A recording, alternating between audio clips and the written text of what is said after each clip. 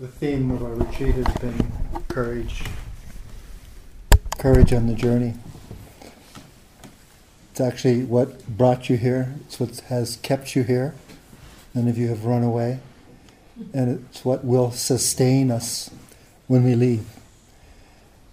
Because just to call it up, just to have a pure desire to know it, to know what it feels like, nurtures it, and fires it up. It's a catalyst just to be mindful and to know courage. And as we see, it comes as a fabric.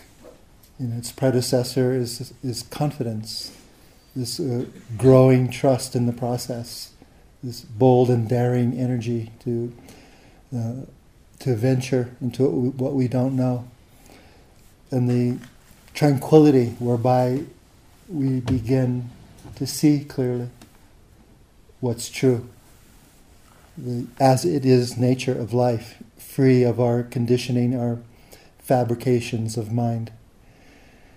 And then that unfolding courageous energy that is the sustaining force of mindfulness, and that is able to recognize, discern, along with intuitive wisdom, the skillful from the unskillful.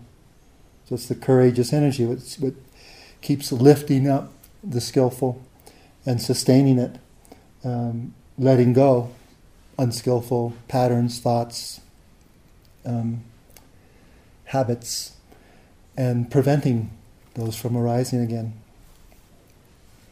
And the fabric includes this quality of patience or acceptance and rebellious simplicity. So I'm going to focus on those two tonight. Patience, the Buddha said many times, is the path to nibbana or nirvana. It's a power. It's a power of presence. It's the opposite of resisting experience. Patience is our capacity first to know our limits and capabilities, and either explore or rest, modulate our energy, so we're willing to go into what might be dark and difficult, or resource, learn how to draw from that deep place of rest and relaxation. An old friend of mine that I met when I used to do men's retreats with Robert Bly and company. His name is Malidoma Somé, and he comes from West Africa. And as a young child of 3, he was stolen by Western people and raised in a Catholic institution. And at 18, that westernized, bright mind he had become very accomplished at, and he entered universities like the Sorbonne in Paris and Cambridge and in London, and colleges on the east coast of America. But he also had a kind of awakening where he wanted or even needed to find his roots, where he came from. So he went back to his village of the Dakara people in West Africa, Dagara people.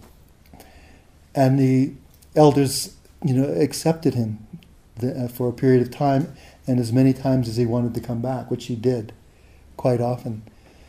And in little stages, they taught him the ancestral ways, the Dagara way of knowing, indigenous ways of knowing.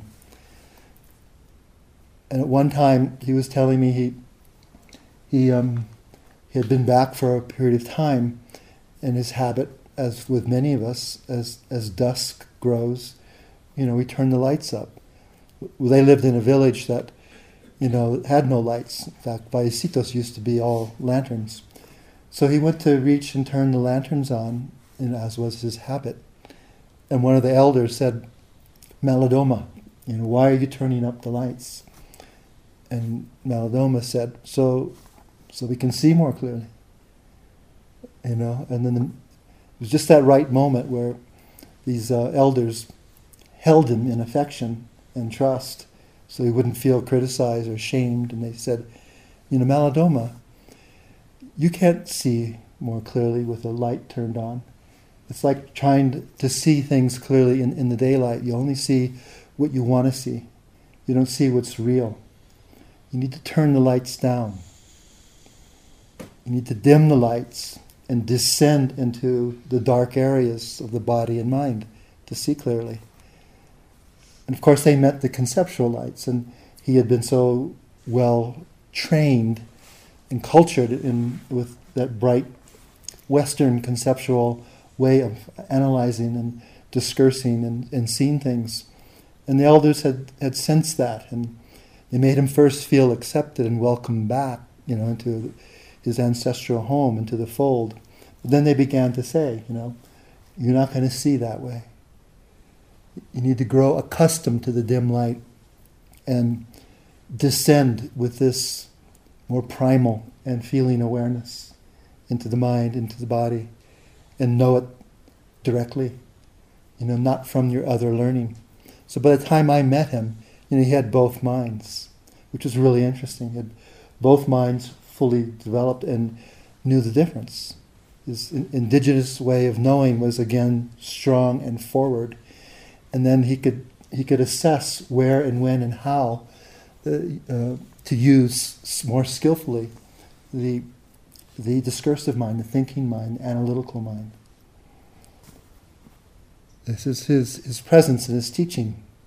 It's applicable to all of us. So it's this quality of non-opposition to experience, and this capacity to genuinely connect or tune to things that describes patience in the Buddhist vocabulary or psychology. It's an authenticity of being. We touch what's real, whether we like it or not, whether it's pleasant or unpleasant. Just this capacity to feel what's true, and therefore it's this authenticity of being, and the sense, the gift of it is this profound presence. It's a visceral sense. People feel it when you're there and you're accepting. They feel seen. They feel unafraid. It's like how you're held by that kind of teacher, like where Malidoma went back, or how I felt held by my teachers in Burma. And likewise, if we turn that on ourselves and start sensing and feeling parts of ourselves that previously we don't accept, we've forgotten about or repressed, or they've enfolded into one of those karmic knots, one of those Dhamma pains. Gradually, this power of presence, this patience, this acceptance, and this desire to see and feel and be with what's true, what's real, we enter into our own, dark areas, and with the dimmer lights, rather than the bright analytical ones, we begin to connect, begin to feel what's real. The Buddha also said that patience is the same as metta, unconditional love. He said they're the same practice. They have the same nature. When we experience this unconditional love, and from time immemorial, we all long to love and be loved unconditionally. That means just as we are, with all our flaws and faults and mistakes, to give and receive that quality of acceptance is pure kindness, pure love. And it accompanies us, it's inherent in every moment of mindfulness, and it's part of our courage, it's part of our confidence, and it's clearly a definition of patience in the Buddhist psychology. in the early years that I was in Burma and practicing as a monk, there was a period of time where I was the only Westerner there, because every so often the dictator was paranoid and he kicked everyone out. He thought they were connected with the CIA or KGB, some paranoia like that. So it just so happened I was coming back in by fortune with a visa when all the Westerners were leaving.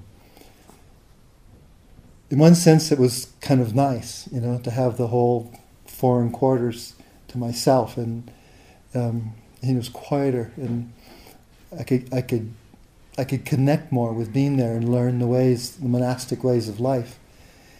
At the same time, it was really intimidating, because every day, our main meal was at 10:30 in the morning, and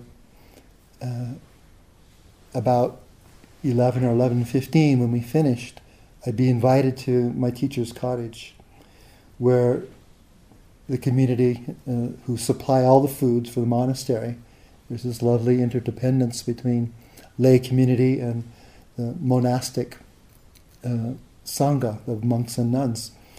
So I go for desserts. It was a special kind of thing. We sat on the floor around a round table, 4 or 5 monks, including myself, and then there'd be all these delights, little sweets or special fruits from Upper Burma, mangoes and papayas, and there's a name for it in the Buddhist Pali language, and it means delightful gathering, kind of like a Japanese tea ceremony, but with less ritual. But it's the same sense of awareness, presence, silence, care, attentiveness. But for me, it was anything but delightful. It was terrifying, because I was the youngest person there, 29 or 30. My teacher was double my age. And then everyone else was 90 or 100. I felt like I was sitting around all these ponderosa pines and ancient oak trees. I'd look under the table at their feet and their hands and knuckles, and they felt so rooted to the earth, just looking at the form and shape of the 100-year-old hand, that's still so alive, and they were so present. And the whole sort of energy field of these delightful gatherings was pretty non-conversational. It wasn't that you weren't supposed to speak, and once in a while they did speak, and at that time I knew very little Burmese. And I'd just hear someone say something, and sometimes another monk would respond, sometimes not. And there weren't all the usual social niceties, like I noticed if my teacup got low, a monk would offer tea. And I learned that if I wanted it, I just let him pour it. If I didn't, I just hold my hand up. Like it's enough. There was no yes, please, thank you, or no, thank you. Nothing like that. And I didn't know how to do that. I didn't know how to be there in this sort of non-doing, metta field of care and presence and compassion that they just were doing effortlessly. They just sat around like these, the ancient elders that they were, passing the fruits and making sure everyone had what they wanted. If they didn't, they'd just hold their hand up. It was a terrifying 30 minutes. I couldn't wait to get out. And by the time I was finished, my robes were soaking wet with sweat, and my mind was even sweatier. I was just scared. I couldn't wait to get back and drench myself in water, and then start to, be afraid of the next day, knowing I'd received the same invitation. And every day it was an invitation. Someone would come to where I was eating in the dining hall and say, please come to an Upandita's cottage. So I just felt like such a failure to begin with. First of all, when I would bow, half my robes would fall off because I didn't know how to wear them properly. I was just a fumbling idiot. If I was pouring someone's tea, I'd spill it because I was so nervous. If I was using my hors d'oeuvre fork, to plunge into a piece of papaya or mango. You know how soft they are. And if you're just a little bit nervous, they drop most of the time. Sometimes it plopped right into my tea. And I just felt like an idiot. Again, I couldn't wait to get out. It was not a delightful gathering. It was a terrifying gathering. 3 or 4 days of this go by, and I noticed something. I noticed that they didn't really mind my sloppy and bumbling behavior, and my sweaty body and mind and fear, and they could see where I was at. But I just started to feel held in this unconditional acceptance, this metta feel, this patience. Like they really didn't mind what was happening. It was just this bumbling new kid on the Buddhist block, from Hawaii. He didn't know what he was doing, but I didn't feel any blame. And I was the only enemy to myself there. And then I'd start to relax a little bit. And I noticed 2 things. I noticed 2 qualities. One was this profound patience and care, this profound presence, metta-like presence. And the other was non-attachment. Like they didn't need me to be any different. And so therefore I started to relax, And even though I was still pretty much a bumbling idiot, I actually started to enjoy the delightful gathering. It became a metaphor for my practice and my life. This combination of care, compassion, patience, and non-attachment, equanimity, non-reactivity, just accepting myself as I was. That was pretty cool. There's a poem by Billy Collins, who at one time was our country's poet laureate, that describes to me this quality of patience, acceptance, and loving kindness. It's called Aimless Love.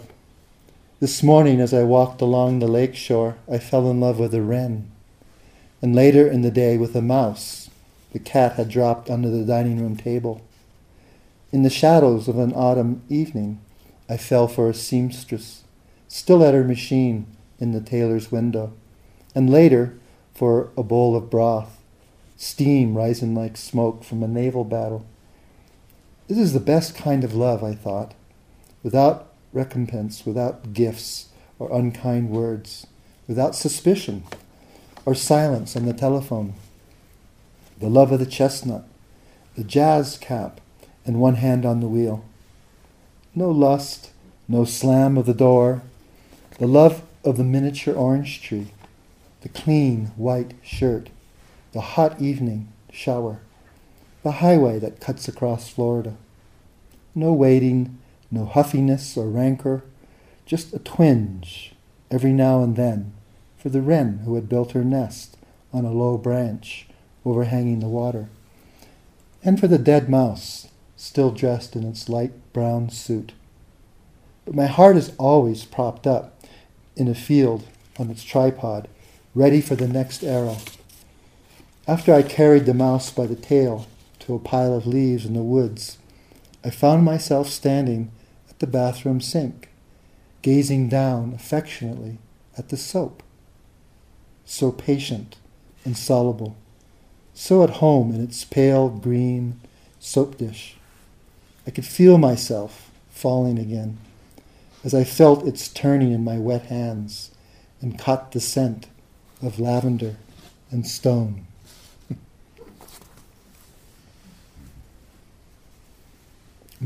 Metta, like patience, can be for anything and all things.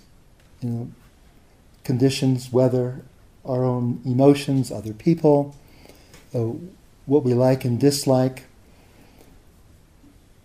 As a practice tool, it's what helps determine when we can go in and explore, those difficult and dark places. and when we need to resource, rest. Find that place that we're learning here, how to draw from our wellspring of profound rest and relaxation.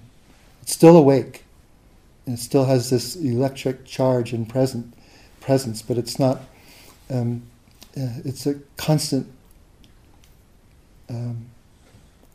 source of energy and inspiration, and we can just rest. We can just be.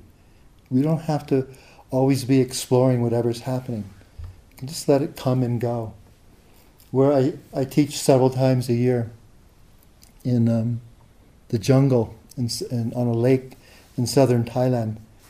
It's a remnant, 160 million year old tropical rainforest. And it's amongst these 3,000 foot high limestone, cliffs. It looks like it's cut out of a Chinese landscape painting. In fact, it's the same series or family of mountains that start in Guilin, China, and wend their way down through Vietnam, Laos, Thailand, Malaysia, all the way to Borneo. And so here on this lake, we've been having for the past 6.5 years retreats. We used to have them on an island, Golden Buddha Island, where I often go and stay. But after the tsunami, we started going to these floating bamboo bungalows and a floating meditation sala in the jungle. And sometimes, and I thought of this today because some of you spoke of the rain and the sound of the rain. Sometimes there's nothing to do but completely immerse yourself in the experience of this pounding monsoon rain, on the tin roof or on the water that's all around. We're anchored, just along the shoreline of the jungle. But we're definitely floating. So the water just pours. Sometimes it's sideways. And it's not about, making sound an anchor. It's like there's no choice. The whole experience is hearing and feeling, because the sound, as you sometimes notice, isn't just sound vibrations at the ear door. It's a very physical experience, particularly when you're feeling a pounding rain. You feel it like sensations in the body, and you just have to open to it, like other sounds of the jungle. The second night of a retreat earlier this year, there was this intense, loud jungle sound, and I went to one of the Thai managers. I said, "What's all that about?" And they said, "Well, it was a battle between a wild boar and an elephant.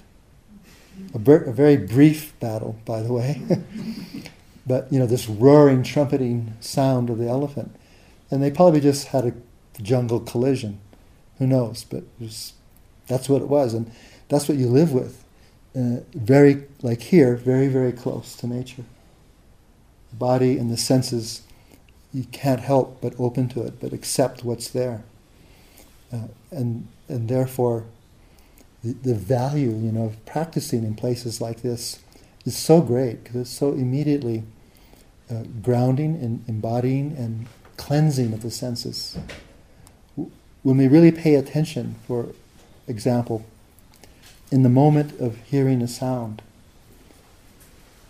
in the moment of in the single moment of awareness of hearing, three things come together: the sound vibration and the inner sensitivity of the ear, those little filaments that vibrate from the physical sound wave or vibration, and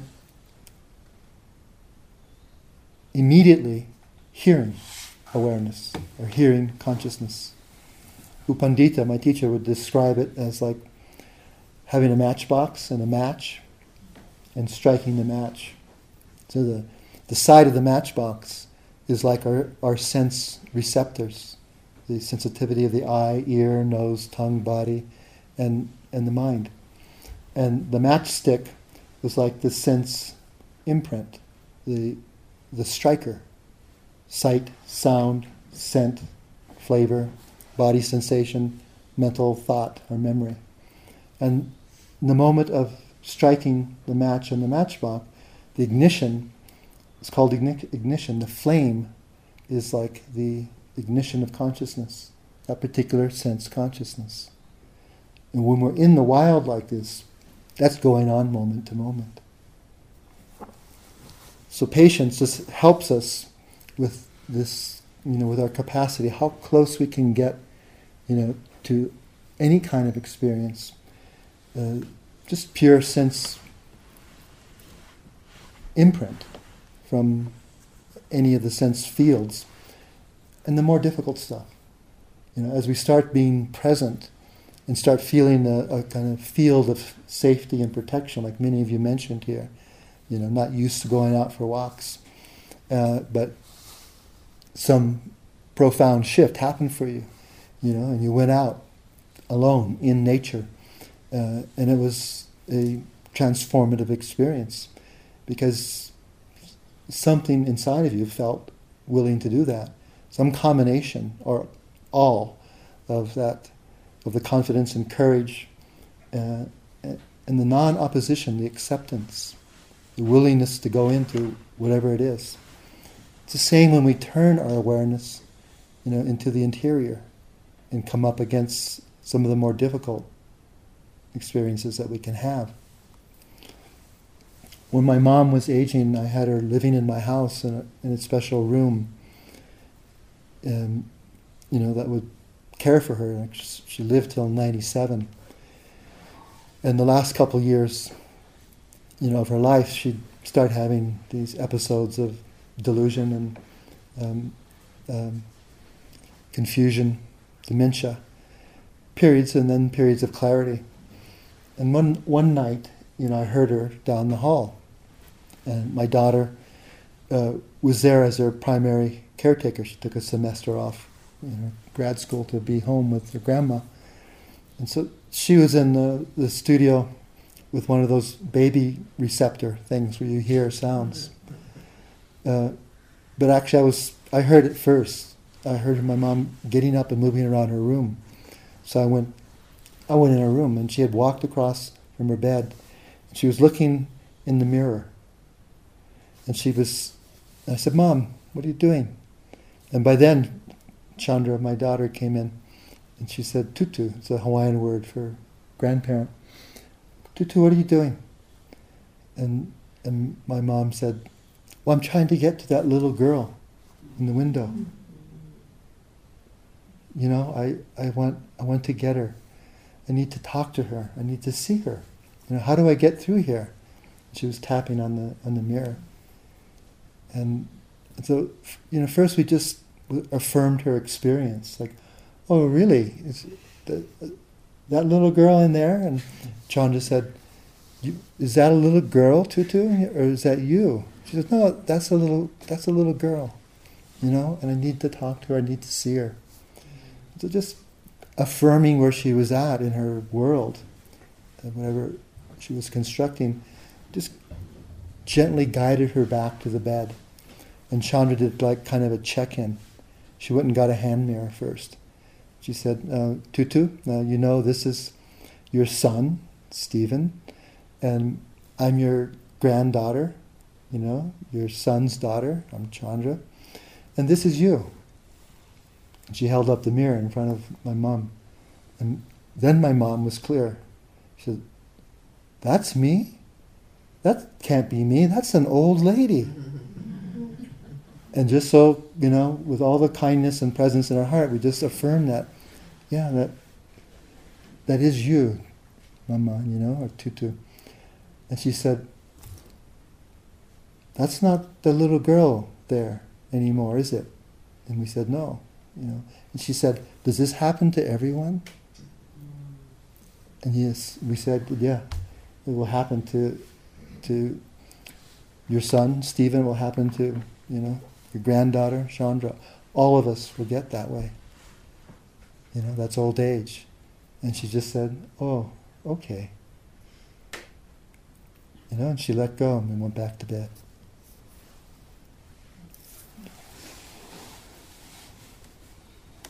So patience is also being able to hold all the opposite: confidence and doubt, courage and fear.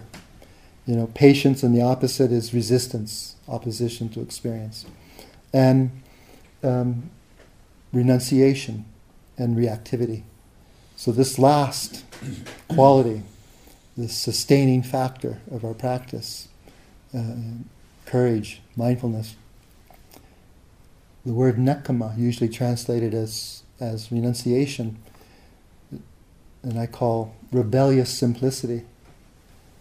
It literally means the pleasure of release. And what's released are all our entangled habitual patterns, obsessions. The story we make up about ourselves and life. And it keeps rolling. We just keep reinventing it, adding to it. We may change it a bit, but it's just fabrication. It's pure mental proliferation.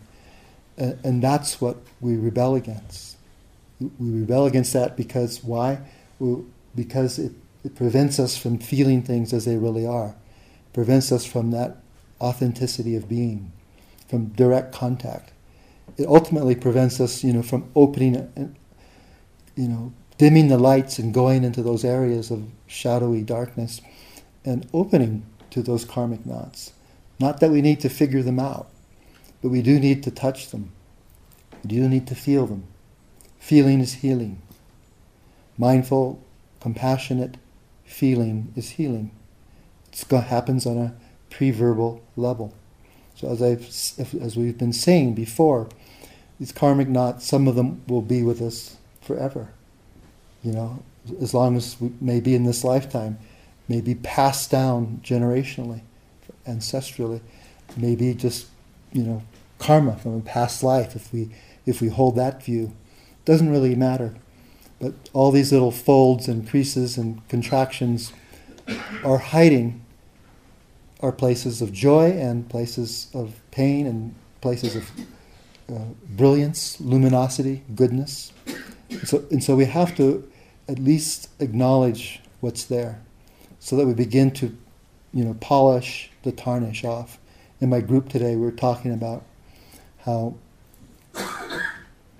the natural state of our heart, mind, is luminosity, and the work we do, the mindfulness and the supporting forces like confidence and courage and patience, and this rebellious attitude against all the ways we get caught up, our cravings and obsessions, are like polishing that tarnished bronze bowl, and we see all the tarnish coming off. Sometimes it's not so pleasant, but slowly, with each rub of the awareness, each rub of the mindful, caring, metta, compassion, patience, and so forth, what comes out? The innate nature of that bronze bowl, which is luminous, shining,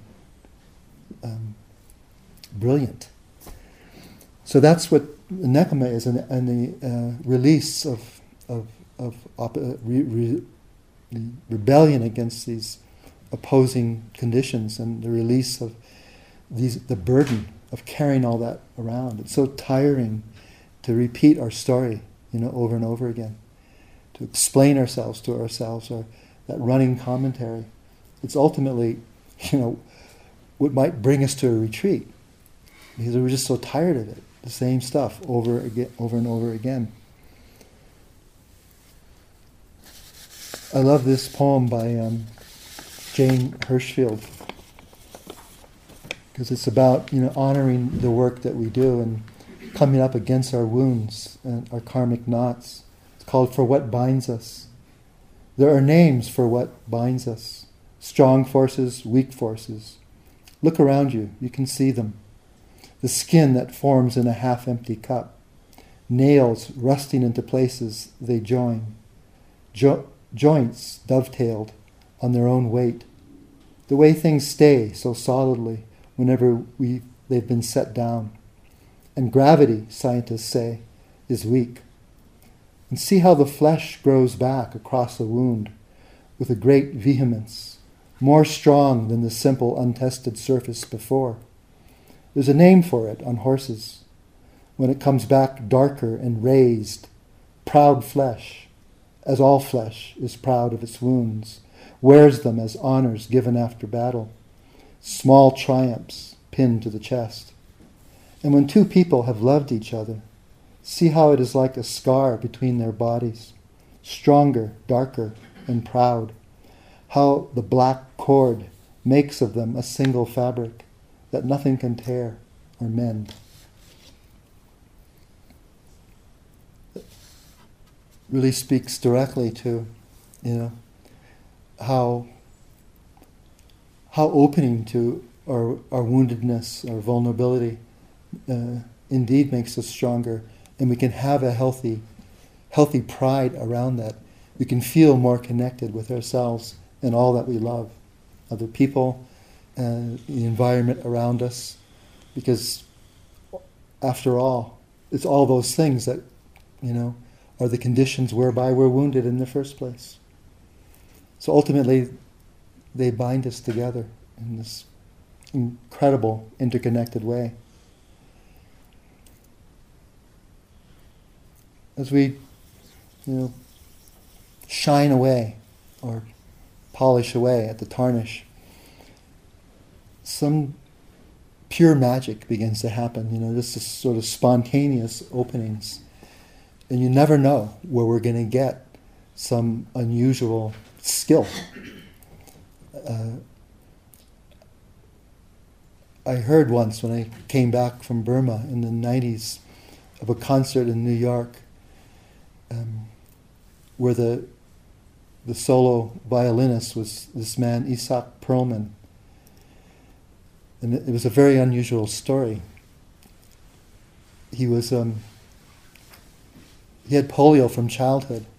And so to watch him come on stage, for people who know him, is this both painful and majestic, slow march across the stage. And then he sits down and lays down his hand braces and arranges his legs with the braces, one forward, one behind, picks up his violin, begins to play, and signals to the conductor. So all, the Lincoln Hall in New York was filled, and people were just, ready for his magical performances. He was so masterful, so skilled at his music. And it was just 2 or 3 notes into it, and a loud shot rang out, Sounded like a gunshot, but everyone in the audience knew what happened, that a string had broke. And also everyone knew that either he'd have to get up, put his braces and his crutches back together and walk out, restring, or get an alternate violin. It was a timeless moment, but it was only a couple of seconds. And he again signaled to the conductor. And they started again. And what he managed to do was make the sound that 4 strings of a violin make with only 3. That's just where he got that energy. That's the result of courage and confidence and patience and setting aside any fear, any reactivity that might come up with this rebellious simplicity. This refusal to buy into our, old habit patterns. So he just invented and fretted with his fingers and created all the right sounds with 3 strings that you usually need 4 strings for. It was supposedly the best concert some people had ever heard, old fans of his. And at the end of it, it was a moment of silence. You could hear a pin drop, and then a standing ovation that just wouldn't stop until he held his violin bow up and he wiped his brow. And he said, I think sometimes it's the artist's task to give everything they have, and then sometimes to give everything they have left. So in one spontaneous, elastic, timeless moment, all his life went into his incredible, masterful skill at playing the violin and music. And then the string broke. And what do? Well, somehow, he resourced all that confidence and courage and all that acceptance of what was happening and all that ability to, renounce anything interfering with that powerful moment and make magic. It was an awesome experience. The Buddha was said to be very skilled in knowing when someone was ready to awaken. And there's one story of him walking by a circus after the morning alms round, and in the circus field were all the acrobats and performers getting ready for an afternoon showing. So there weren't so many people around, just the acrobats and performers in training. And he saw this one acrobat. His name was Ugasena. And his skill was to climb up a very tall bamboo pole, maybe as high as it's the ceiling here. He'd balance it on the ground, climb up it, and then he'd balance on top of the bamboo pole. And then he'd arch his body, so that his feet were pointing toward the heavens. And he'd balance first on two hands and then on one hand. And then on two fingers. And finally one finger. And it was that point when he was balancing on one finger and, that perfect pitch of body, mind, attunement and awareness, that the Buddha walks up. And he says, very simple, four things. Ugasena. First, he says the name. And, it doesn't move, a muscle, doesn't flick an eye, just stays right, perfectly balanced. Ugasena. Let go any thoughts of the past. Let go any thoughts of the future. Don't hold on to anything at all in this very moment. That was his teaching. Let go all thoughts of the past, all thoughts of the future, and hold on to nothing at all in this very moment. And he got the teaching, and he got fully enlightened. He didn't even fall off his bamboo pole.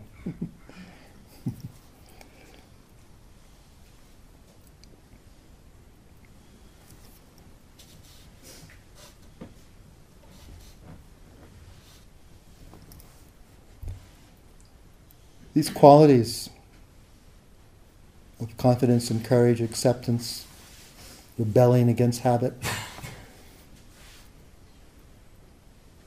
they're what keep the renewal process. They are what keep us inspired. They keep us flexible. They draw out all these really good qualities. And we learn not to identify, not to take anything personally. The difficult states, neither the fear or the courage. They're both just moments of mental nature, mental elements. Just like sound. It's a moment, elemental moment of sound vibration. And the body is this moment-to-moment physical sensation. Everything is just as it is. To self-reference it is tiresome. It makes this sense of a heavy self that we carry around, a burden. And the practice teaches us to equally regard, courage and fear. Gradually, as we've been saying, it's the awareness itself that's transformative, it's purifying, the affectionate awareness. It keeps drawing up all these other positive, powerful, skillful states, like these four virtues here. And finally, it's like we lead a life that these positive forces are our guides. They help us pay more attention. So when we come up against the opposition and the fear and the doubts, we know how to work. We know how to work with them. We know how to make space in the moment. Because just by not identifying, we make tremendous space. Because as soon as we identify, that mental proliferation begins. The story begins. We believe in the story.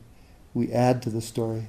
It just keeps getting more dense and more stacked. And here, like you've been seeing, it starts to recede. That proliferating, fabricating process begins to grow more in the background, and life comes forward. Sounds, scent, sensations from the ground. The living nature of this Vallecitos Valley comes forward. And we learn to make new trysts with life. I'm going to end with a quotation from a book that finally let me know that my mom understood what we were about, doing these retreats. I've been going off and living in India in the 70s, then going into Burma and Thailand, and doing all these, what she called, that sounds very Spartan, to not eat after 12. And she had no idea what I was doing when I ordained as a monk. It was really very far away. Unknown to me, this reporter came from Bangkok to interview all the Westerners, why they were coming to Burma to practice meditation. Well, it was that time I told you, I was the only Westerner there. So I was all of the Westerners he came to interview. And I said why I was there, what motivated me to be there, and what the practice was like, and he wanted to take a few snapshots. And he warned me that he wasn't a great photographer. So I was in this open, accepting place. The guy had a job to do, it's okay, So I was doing walking meditation, and he took a photograph. It was 6 months later, when I had to leave Burma to renew my visa, that I learned that article went out internationally. The International Herald Tribune and, many of the newspapers across Europe and America, including the Honolulu Advertiser. And there was, one of Hawaii's sons. It looked like a cone head. The angle of the picture, because I'm bald, right, and wearing these robes, and I'm kind of looking down, so I look like this weird alien. It horrified my mother. Luckily I didn't know. But then one day I came home, and there was my stack of mail and articles on my high school friends and whatnot, and this and that, and then here was this quotation that came from a book by Gail Godwin called The Finishing School. And then I knew she understood why we're here. And the quotation goes, there are two kinds of people. One kind you can just tell by looking at them at what point they congealed into their final selves. It might be a very nice self, but you can expect no more surprises from it.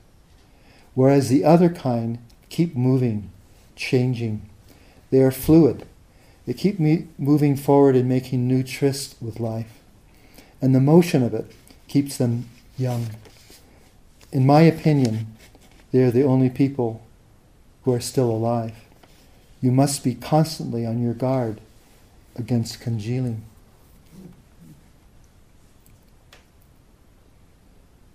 Wherever we're at in our lives, in our practice, in our age, in our experience, it's possible to congeal at any time. And we all know that. We all have that various fixed identities.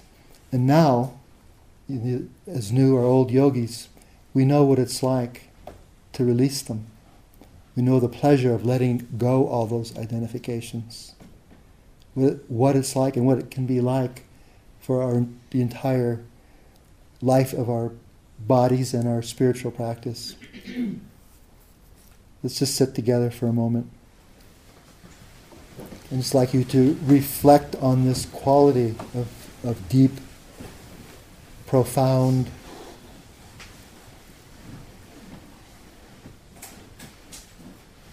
comfort, rest, relaxation. The word for it in the Buddhist Pali is viveka. It's a synonym as well for the ultimate release. It is the mind completely liberated without any greed, hatred, or delusion.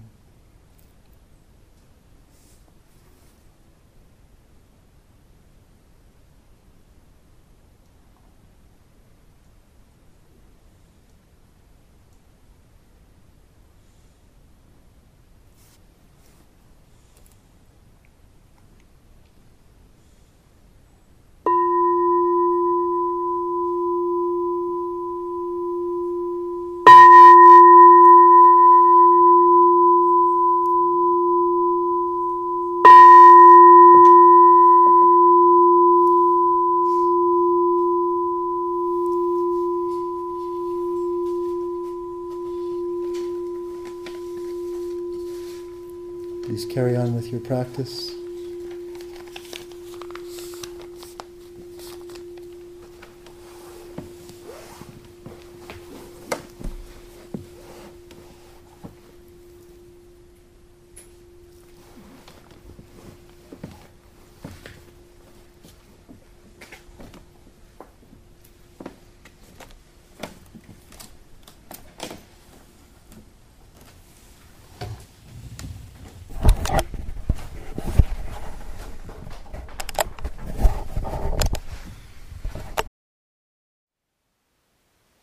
Thank you for listening.